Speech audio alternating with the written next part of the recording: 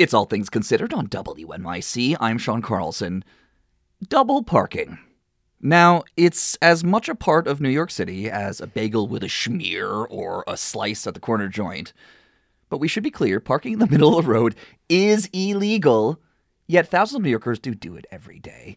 WNYC's James Ramsey has been looking into ways to politely double park to prevent angering your neighbors and hopefully not draw the attention of a local traffic officer.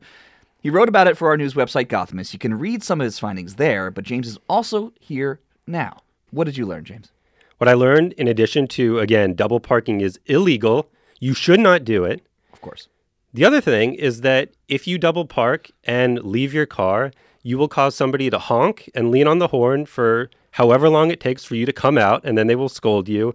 And a simple way to prevent this happening is to take a piece of paper and with a big fat Sharpie, write your name and your phone number. And that way, maybe they can contact you and you can avoid that dilemma. Sure.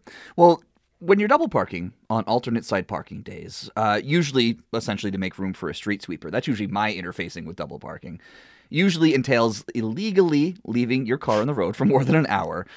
When that happens, should people stay in their cars for that entire time or leave it there and then come back? I think it depends on the block. And you could sort of, if you look out and there's a street with everybody on the opposite side of the road and they're all sitting in their cars, looking at their phones, waiting to move at a moment's notice, you do not want to be the one person who says, no, I'm just going to leave it here. Cool. Mm-hmm.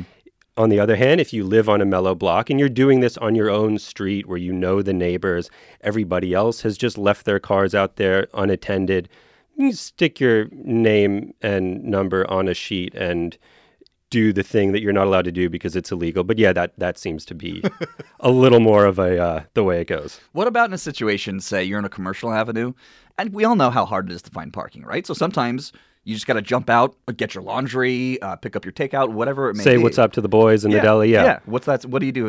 Don't do it. Okay. That's really the one, you see it all the time. Everybody does this, but this is one where you really don't want to do it.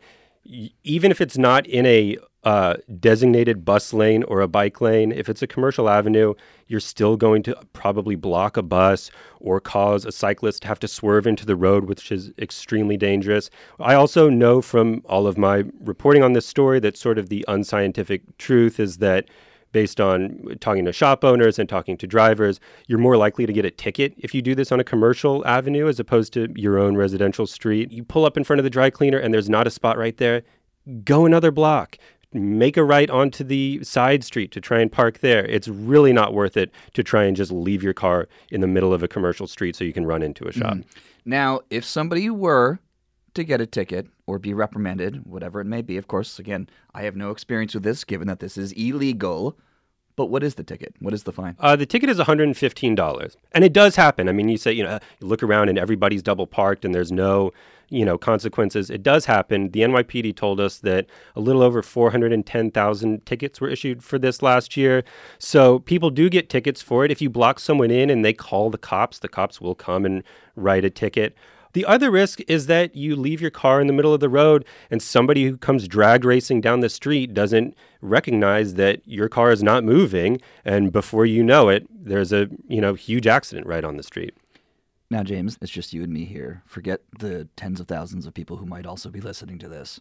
Do you ever double park? Thank you so much, Sean, for having me on All Things Considered. I really appreciate the time. That's WNYC's James Ramsey. You can check out more of his reporting on this at our news website, Gothamist. James, thanks so much. Thank you.